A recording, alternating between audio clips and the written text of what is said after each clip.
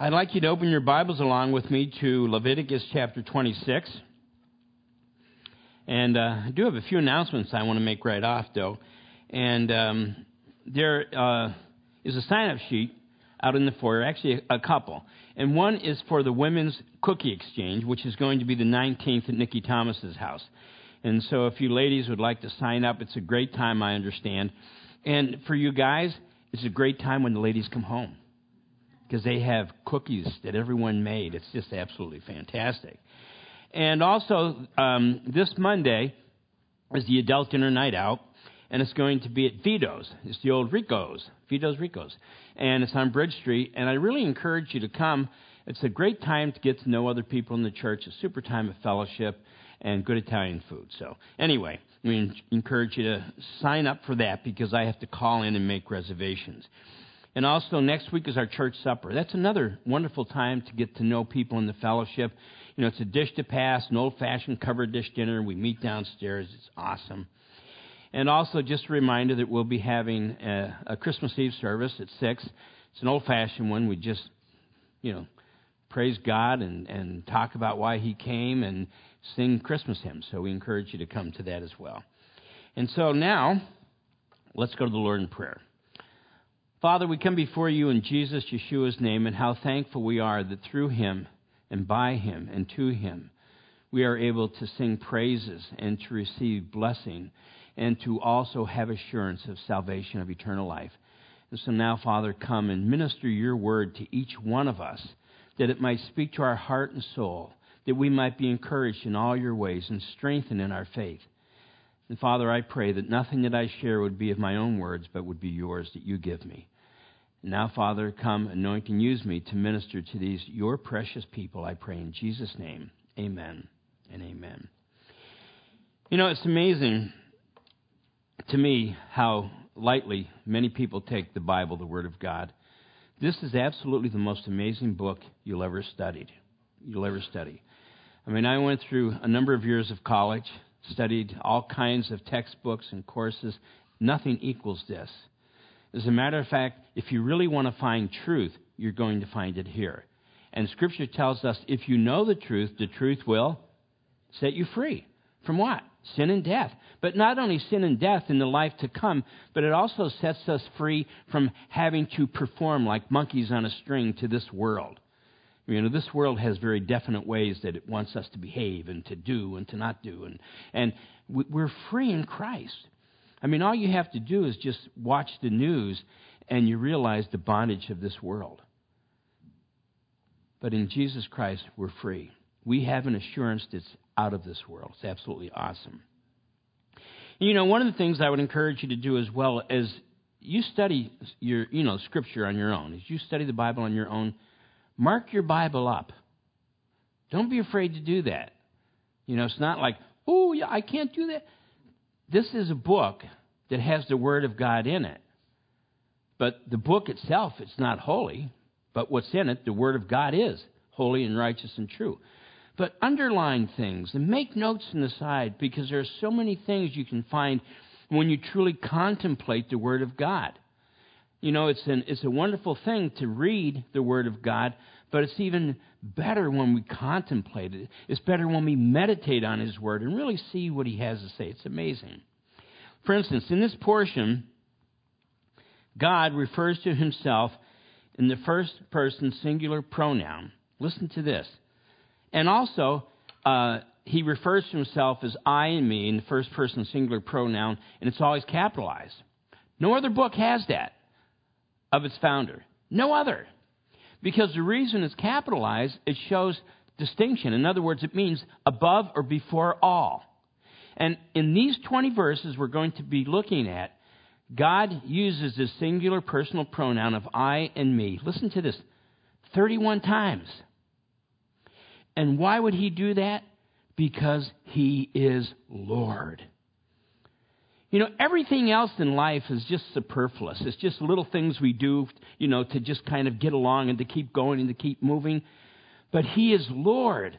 He is what life is all about. He's the reason that we live.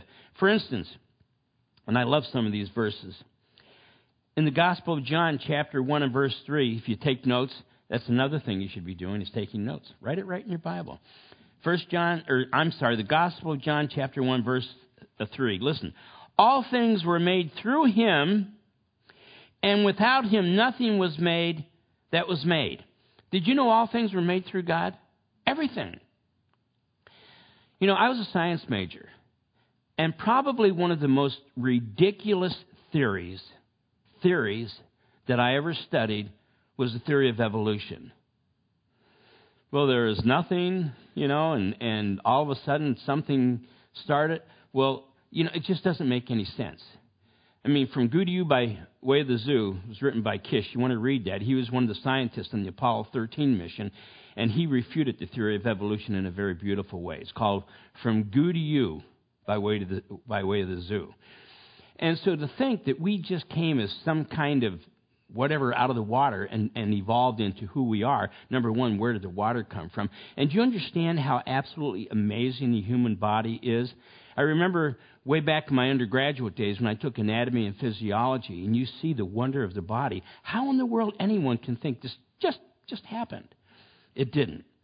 And so that's why it's so important for us to realize that all things were made through him. And without him, nothing was made that was made. But you know what that tells you? You're special.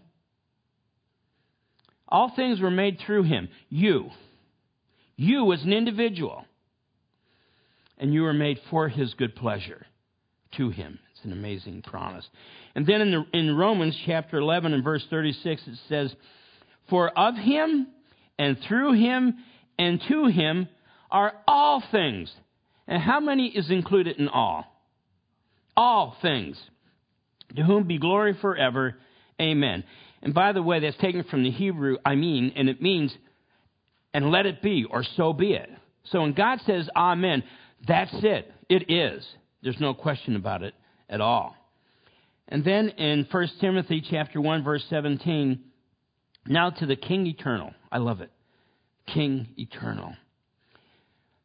Are all things, to whom be the glory forever and ever. Amen. Now to the King eternal, immortal, invisible, to God who alone is wise, be honor and glory forever and ever. Amen and amen. He deserves all honor and glory. All of it belongs to him. Now, consider the name of Jesus itself. Now, we use the very Anglicanized name, Jesus. It's actually Joshua, and if you're really taking it back to the Hebrew, it's Yeshua. And in the Hebrew, when they refer to the Messiah, it's Yeshua HaMashiach.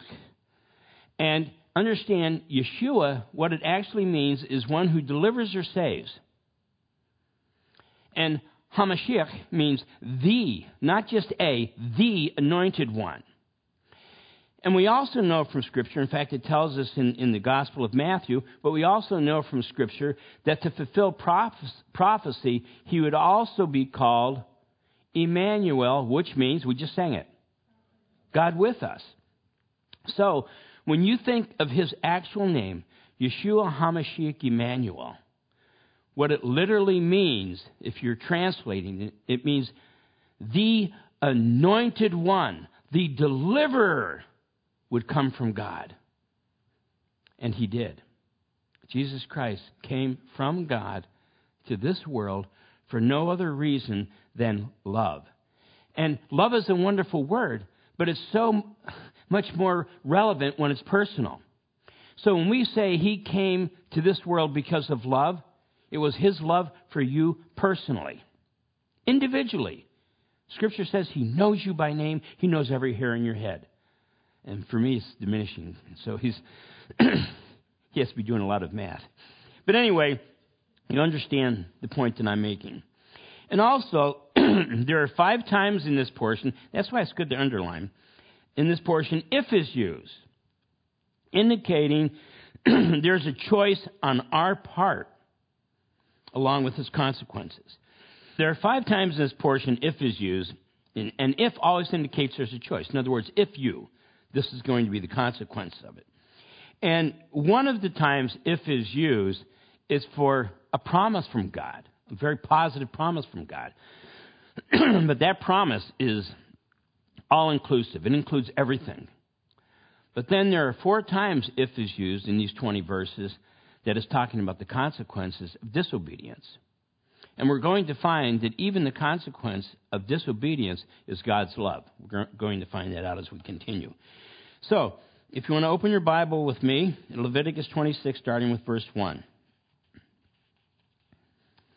You shall not make, and notice as I'm going through this, the number of times that he uses capital I or capital M-E, the first person personal pronoun. Notice how many times he uses it in these 20 verses, and also the 5 times if is mentioned.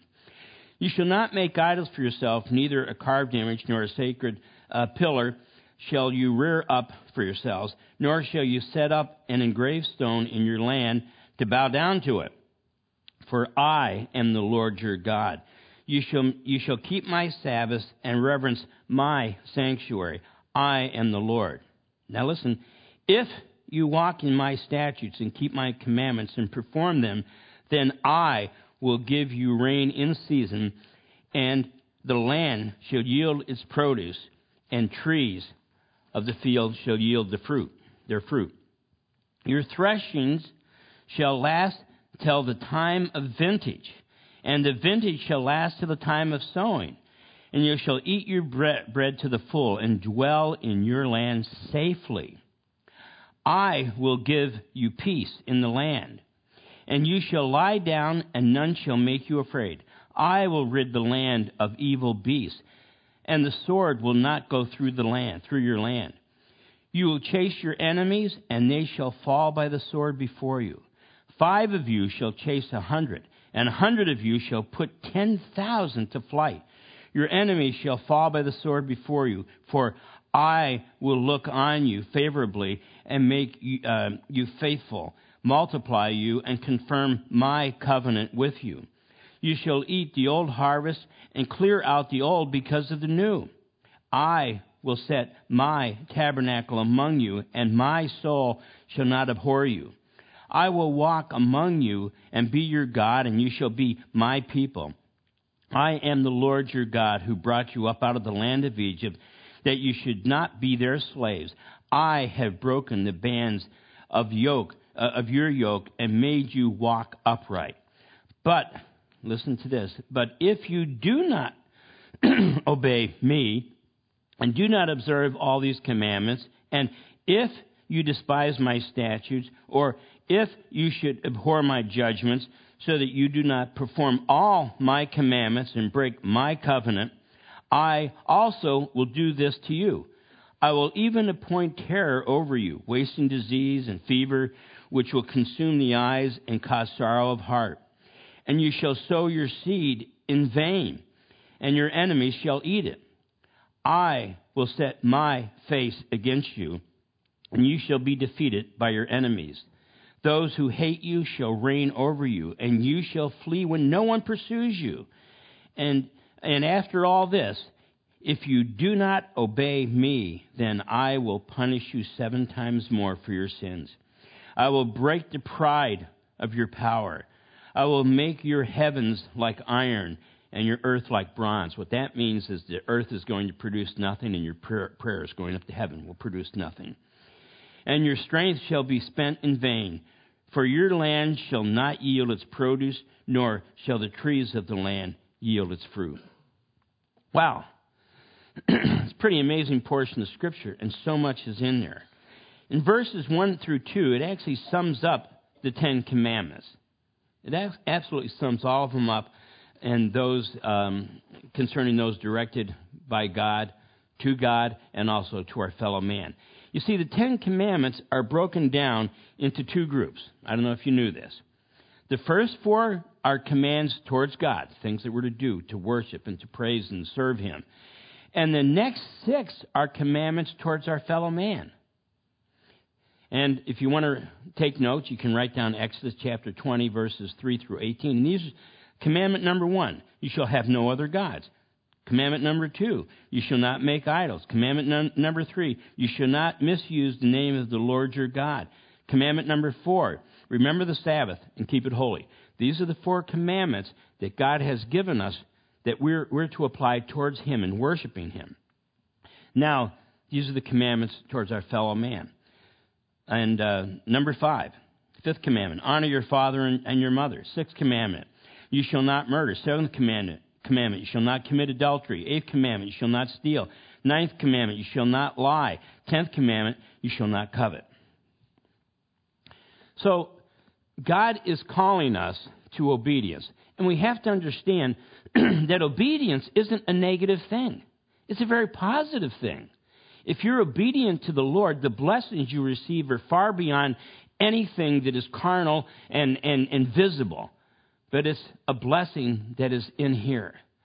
You know, we think of other believers all over the world and how they suffer for the Lord.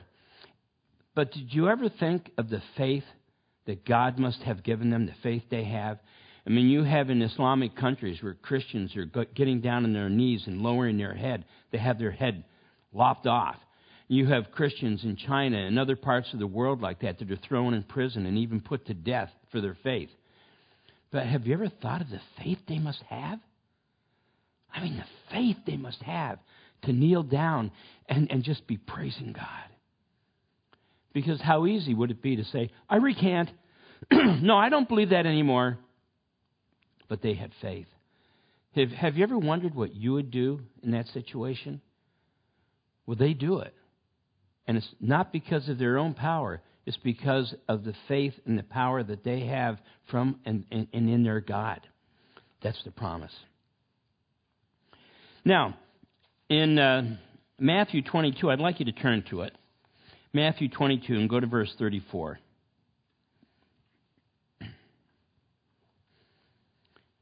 Matthew 22 and go to verse 34.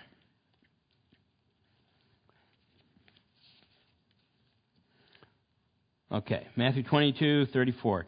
You know, you can tell I was a teacher. I say this all the time. But when I was taking educational classes 10 years ago, no, maybe 50 some years ago, when I was taking educational classes, one of the things they always told us, when you stand up in front of a classroom and you're giving directions to the students, you have to give directions 3 times. Because the first time you give a direction, the students are saying, huh? And the second time they're saying, oh, okay, and they're getting their books out. And the third time they get it. So that's why I always say 3 times, just so you know. Okay, Matthew 22, starting with verse 34. But when the Pharisees heard that he had silenced the Sadducees, now it's interesting, in case you didn't know, the Pharisees were very religious. They were the ones who tried to keep every bit of the law, where the Sadducees were more esoteric in their faith, and they just kind of believed it was just a general idea and belief. The Pharisees believed in heaven. The Sadducees didn't believe there was a heaven. But they were both considered equal religious groups in Israel. In fact, the Sanhedrin was made up of Pharisees and Sadducees. So, when the Pharisees heard that he had silenced the Sadducees, they gathered together. Then one of them, a lawyer, asked him a question, testing him, talking to Jesus, and saying, Teacher, which is the great... Notice that's singular. He's not asking him about both parts of the 10 Commandments, only one.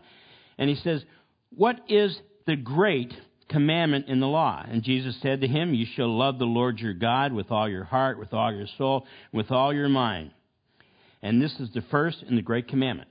So he's answering those questions concerning man's relationship to God. But listen to what Jesus goes on to say. And the second, they didn't ask about this part, and the second is like it, or just as important, you shall love your neighbor as yourself.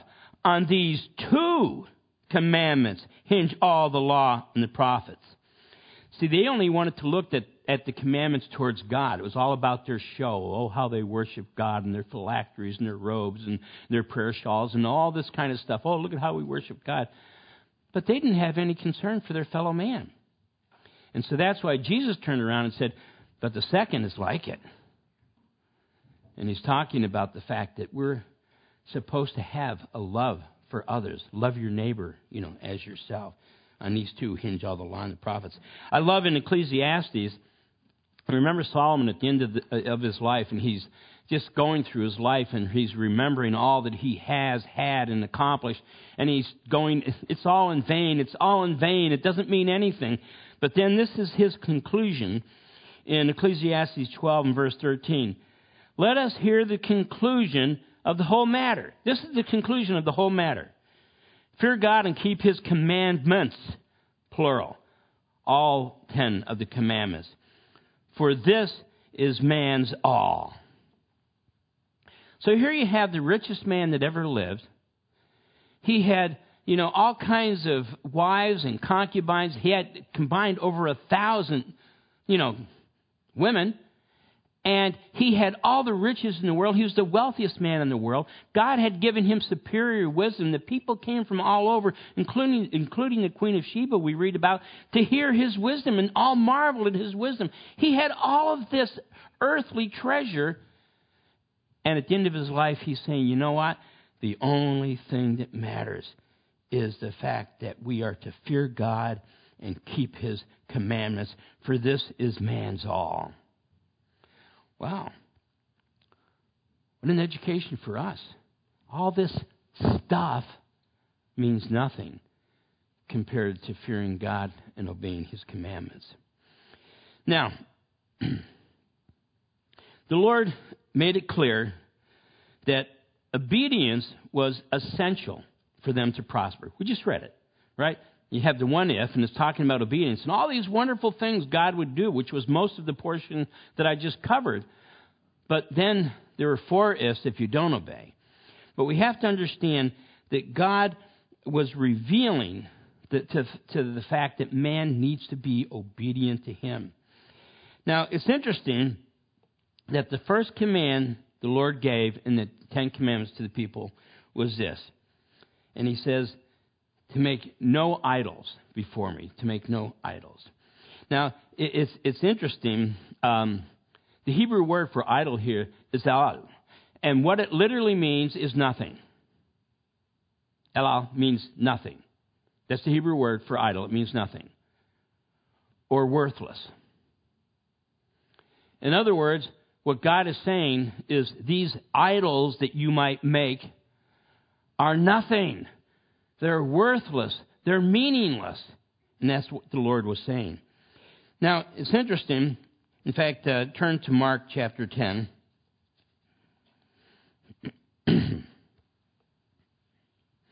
See, the point is only one thing matters. All this other stuff, they're just idols. It's nothing. Only one thing matters, and that's our relationship with the Lord. So Mark chapter 10, and go to verse 17. This is one of the most intriguing portions of Scripture, and it's also one of the saddest to me as I read it.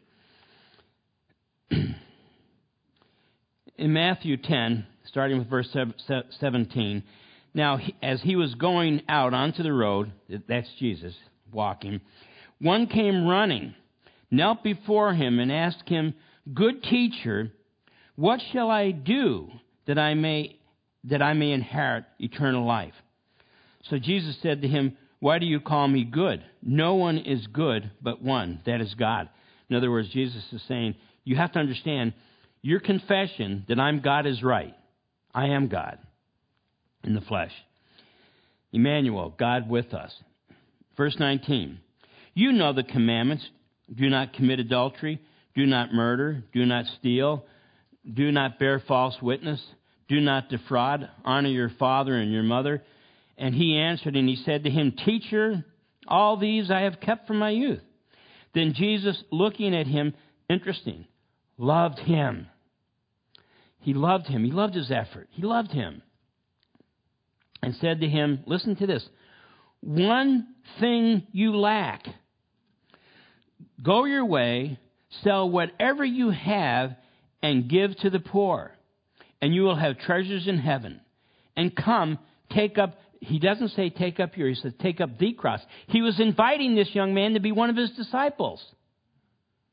And take up the cross and follow me. But he was sad, the young man, at this word, and went away sorrowful, for he had great possessions. Wow. Here's this young man who's putting forth all the visible, tangible efforts of being a good Christian. And here's Jesus.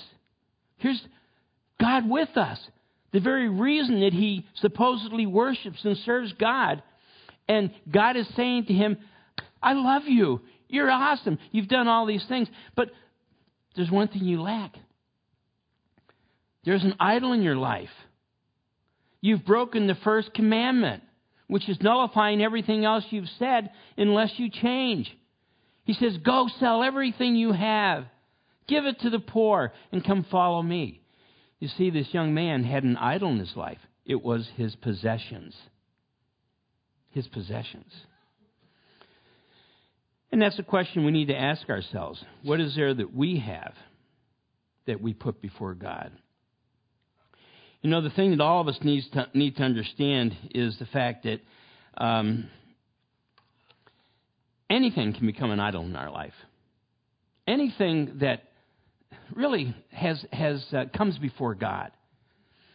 You know, it could be your recreation, it could be sports, it could even be your work. But anything that you're putting before God can become an idol in your life. Now, I'm not saying that you can't enjoy these things. He's given us how many things for our good pleasure? He's given us all things for our good pleasure. You can enjoy your recreation. You can enjoy your sports. You can enjoy doing your work. It's a wonderful thing when you have a job you love. I'm one of those blessed people. I love my job. But understand, Jesus has to come first. Even as a pastor, it's sometimes I can get myself so wrapped up in my work and in my study that I don't have time for Jesus. I can put hours of work in preparing a message, but how much time do I put in being with the Lord personally, myself, and studying His Word and prayer and being in fellowship with Him? Do you know God's always there? He's always there. We have an old hymn that we sing about that. God's always there. And yet we're so busy. And so many times when we finally do cry out to God, "Oh, help me, Jesus." And there's nothing wrong with that. He will, because He always hears. And He always lives to make intercession for us. But the reality is we need to have some time alone with God. Not just church. Not just when we're in a Bible study, or not just when we're doing our prayers with our spouse or our family at night. But we need to just have time with God to just meditate on His Word, to consider all that He has done for each one of us. Do you understand that you're saved as a believer? Remember Yeshua? Saved, delivered. You know what you're saved from? Sin and death. How many of you deserve to go to hell? Every one of you. I'm not going to wait for an answer. I didn't want anyone to lie. Every one of us deserves to go to hell. Every one of us. Why? Scripture says so. How many have sinned? For all have sinned and fall short of the glory of God. But there's a free gift of salvation through Jesus Christ. Anyone who calls upon the name of the Lord shall be saved. What a wonderful thing it is to know that every sin I've committed. And here's the thing. You have the Apostle Paul, and he wrote 1/3 of the New Testament. His conversion was glorious. His work was unbelievable. And yet he considered himself the chief of sinners. And that wasn't just some false pride that he was throwing out there. He really considered himself the chief of sinners. But I think I run a close second. And therefore, it's God's grace and mercy that brings salvation to me and to everyone who calls upon His name. Because if you don't have Jesus, guys, because if you don't have Jesus, you don't have anything. You don't have anything. It's only in Jesus that you have eternal life. It's an amazing promise that God has given us. Now, His promises are so awesome if we simply obey. For Israel, the land was the primary evidence of the blessing that God had given them. But for you and I, it's the fruit of the Holy Spirit. In Galatians 5:22-26, but the fruit of the Spirit is love, joy, peace, long-suffering, kindness, goodness, faithfulness, gentleness, self-control. Against such there is no law. And those who are Christ have crucified the flesh with its passions and desires. If we live in the Spirit, let us also walk in the Spirit. That's our possession. I mean, just the joy of the Holy Spirit. I mean, if you haven't had a time that you're just sitting down in your living room or wherever your comfortable space is, and you're just sitting in your chair and you just kind of go, because you just feel so good. Not because of anything you've had, not because of anything that's going on around you, but because you belong to Jesus. And you just feel so good. I'm His, no matter what else is going on around me. Now, the promises of His blessings that we just read about were victory over their enemies. Well, we have enemies. Life and life situations, our own emotions, aren't they enemies? Anger, aggression, feeling sorry for ourselves, and all kinds of things that we deal with. But we have to understand that the issues of life pale in comparison to the promises of God. And we fight our enemies, not the way the world fights its enemies, but we fight in the Spirit. In Ephesians chapter 6, verses 12 through 18, if you take notes, for we do not wrestle against flesh and blood, but against principalities, against powers, against rulers of the darkness of this age, against spiritual hosts of wickedness in the heavenly places. Therefore, and whenever you see therefore, it's going to tell you why it's there for. Therefore, take up the whole armor of God that you may be able to withstand the evil day. You notice it says the whole armor, not just part of it. And having done all to stand. If you've done everything you can to stand, then stand firm. Then do it. Having girded your waist with truth, having put on the breastplate of righteousness, and having shod your feet with the preparation of the gospel of peace, above all, taking the shield of faith, with which you will be able to quench all the fiery darts of the wicked one. And he has a lot of darts he's going to throw at you. And take the helmet of salvation and the sword of the Spirit, which is the Word of God. You need to know the Word. Praying always with all prayer and supplication in the Spirit, being watchful to this end with all perseverance and supplication for all the saints. We need to be praying for each other, brothers and sisters. Now, God set promises that they were to walk by if they loved Him, if they obeyed Him. And God also promised, if you recall, as we read this portion, that He would walk among them. Did you know God has given us that promise, that He would walk among us?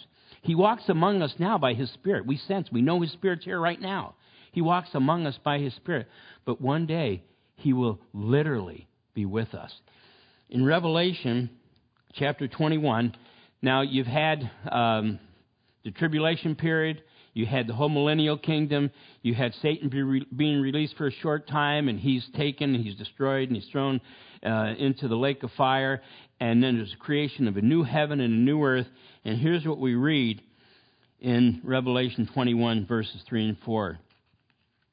And I heard a loud voice from the throne saying, now the dwelling of God is with men, and He will live with them. They will be His people, and God Himself will be with them and be their God. He will wipe every tear from their eyes. I can't wait for that. There will be no more death or mourning or crying or pain, for the old order of things have passed away. That's the promise we have. Brothers and sisters, that's a real promise. That's not just some, fairy tale. One day, God is going to create a whole new heaven and earth, and we who belong to Him are going to dwell with Him, literally dwell with Him. And no more tears, no more sorrow. You think of all the pain and discouragement that we've had in life, all the tears we've shed over loss and heartache. No more. It's just going to be pure joy at that time, being in His presence for all eternity. Now, the Lord promises, as we mentioned, great blessing for obedience, but He also promised strong discipline or punishment for disobedience. And understand this, that even God's strong discipline is because He loves us. For no other reason. It's because He loves us. Just like with our own children, when we're correcting them, it's kind of light at first. Don't do that. No, really, you really shouldn't be doing that. If you do that again, okay. So that's how God is with us. He starts off by saying, you shouldn't be doing that. And brothers and sisters, that's when we should say, okay. Because just like with our own children, because God disciplines those that He loves, right?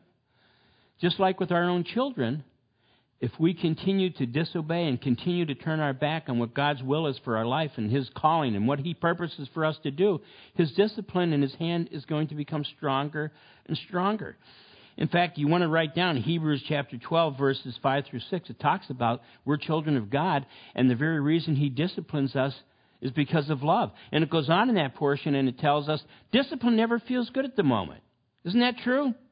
I mean, when I was a kid, and probably my parents would be charged with child abuse, and social services would take us away if it was today.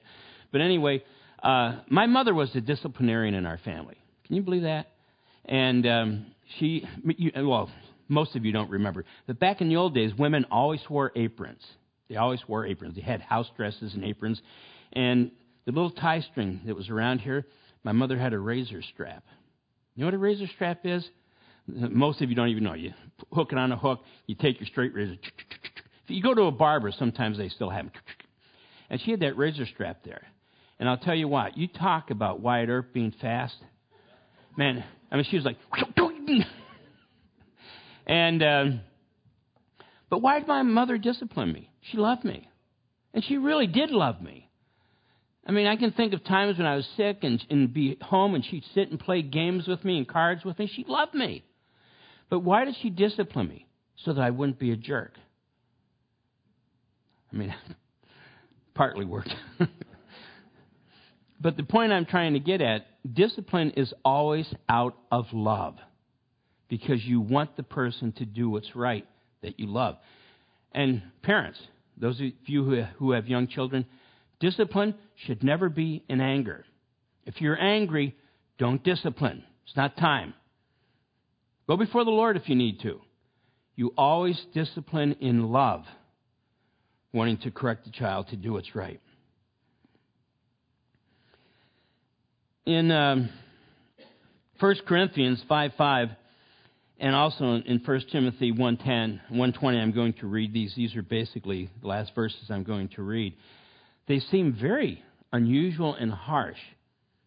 But just notice why the Lord did it. In 1 Corinthians chapter 5 and verse 5, and it says, "Hand this man over to Satan, so that the sinful nature may be destroyed and his spirit saved on the day of the Lord." Wow. And then in 1 Timothy 1:20, "Among them are Hymenaeus and Alexander, whom I have handed over to Satan to be taught not to blaspheme." So in other words, God was saying, hey, you guys are going to have the ultimate of discipline right now. But the reason I'm allowing this is so that you'll see who I am. So that you'll understand I'm the only one who can give you salvation and peace. Because notice what he says, that their nature may be destroyed, but their soul is saved. And so we have to realize that's how God works. I mean, He desires for us to learn when He goes, don't do that. He doesn't want us to get to the place where He has to give the ultimate of discipline. I remember years ago, and it's before I was even in the ministry, it's a long time ago, and I was part of what was called the Gold Key Ministry. And the Gold Key Ministry was a Christian ministry that would go into prisons and do Bible studies one-on-one with inmates. And I was part of the Gold Key Ministry at Elmira Correctional Facility, which was a maximum security prison. And this one young man that I was assigned to do a Bible study with was a young guy who killed someone with his bare hands, beat him to death. And doing this Bible study with him, and he really was responding to it. And he told me, he said, I know now that I've committed my life to Christ what I've done wrong, but I deserve to be here for what I did. In other words, he understood the consequence of his sin, but his soul was saved. There's someone being thrown into the dungeon, but their soul's saved. What's the most important thing? So God's love is so gracious towards us that even if he has to perform this kind of harsh discipline on us, it's because he loves us. You know, how many times have you heard of people that their bodies are racked with disease or whatever it might be, and it's through that they come to know the Lord? Some of you might know who Johnny Erickson Tada is. And if you want to read a good book, it's called Johnny, is the name of it, Joni. And we used to have it in the library. And in fact, Pastor Frank Jr., when he was little, he was in love with Johnny. But she was a young woman. She was 16 or 17, I can't remember what age. She was an Olympian. She was going to be in the Olympics, equestrian, riding horses. She was just unbelievable athlete. And her parents had a cottage in Chesapeake Bay, and they had a little dock out there. And she went out in the dock and dove off of it and hit her head.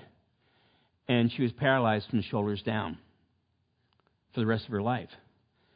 And it was through that, if you read the book, you find out when she was in the hospital and just the horrible things they have to go through when they have that kind of disability. When she was in the hospital, how this other young woman that was in there, going through the therapy as well, led her to the Lord and she got saved. But anyway, years later, she was in a restaurant someplace and she was talking to a young Marine who just came home from Vietnam and had a hook on his hand because he had his hand blown off over there. And so she's witnessing to the Marine, and the Marine's saying, "Look what happened to me. How could God do this and that and this and that?" And he goes, "Look at you. Here you're sitting in a wheelchair and you're telling me about God." And she said to him, "I'd rather be sitting in this wheelchair knowing God than to be on both feet and not knowing him." Would you rather be in the wheelchair knowing God or on both feet not knowing him? He always wants to bless our lives with good things. But he cannot bless disobedience. I'm not talking about works. I'm not talking about doing things just for people to see or to show God how good you are. I'm talking about simply obeying his words, just simply loving him. It's our choice. And to me, the choice is so simple. Well, I cannot know God and try to make the best of this life, which at best is probably going to be, maybe 80 years or something like that, and then die and go to hell. Or I can commit my life to Jesus Christ and be born again, and no matter what age I die, I'm going to be with him in heaven. To be absent from the body is to be present with the Lord. And I'm going to stand before him. And he's going to say, "Well done, good and faithful servant. Enter into your master's rest." Wow. What a promise we have. Do you understand that as a believer, you will never lose for a nanosecond, not even for a nanosecond, conscious awareness of who you are in Christ? You're dead, your eyes open in glory. There's never even not even a nanosecond where there's, "Wait, what's going on?" And boom, instant. So as believers, we don't have to fear death. Where, O death, is your victory? Where, O death, is your sting? The sting of death is sin, and the power of sin is the law. But thanks be to God through Christ Jesus, who gives us the victory. Wow. That isn't my promise. It's the promise God has given to anyone who calls upon his name. Anyone who calls upon the name of the Lord shall be saved. And brothers and sisters, before I close, let me ask you this. Have you committed your life to Jesus Christ? If you haven't committed your life to Jesus Christ, today's the day of your salvation. It's not hard. You don't have to come forward and kneel down or lay on the platform or anything like that. You can just stay right where you are. And all you have to do is say, "God, forgive me, a sinner. I commit my life to Jesus." That's it. And a miracle takes place. where your soul has been redeemed and you're going to heaven. Wow. And those of you that are saved already, but you realize that, man, some things need to change. Today's the day. It's not magic. You don't have to go through any kind of a particular program. All you have to do is say, Jesus, I'm sorry. I confess I have been so lackadaisical in my relationship with you. I have been so careless in times of intimacy that I should be having with you. Forgive me, Lord, and bring me into your full rest. And He will. You know why? Because God is love. That's His very nature. Agapeos, unconditional love. God is love. And He loves you. He loves each one of you personally and individually, and He wants to give you every good gift from heaven. Father, thank you so much for your word, because your word is true. And I pray, Father, that the things that we have studied this morning, the encouragement that we find in your word, would truly transform into our lives. That we would be your witnesses everywhere that we go. That we would take time to be with you, to be alone with you, and to worship you, and to praise you, and to study your word to us, Lord. And I thank you, Father, for the presence of your Holy Spirit this morning, for each one who's here. And I pray that you would bless them with every good blessing from above. And I pray and ask this in Christ Jesus' holy name. And all of God's people said, Amen, and so be it. Amen.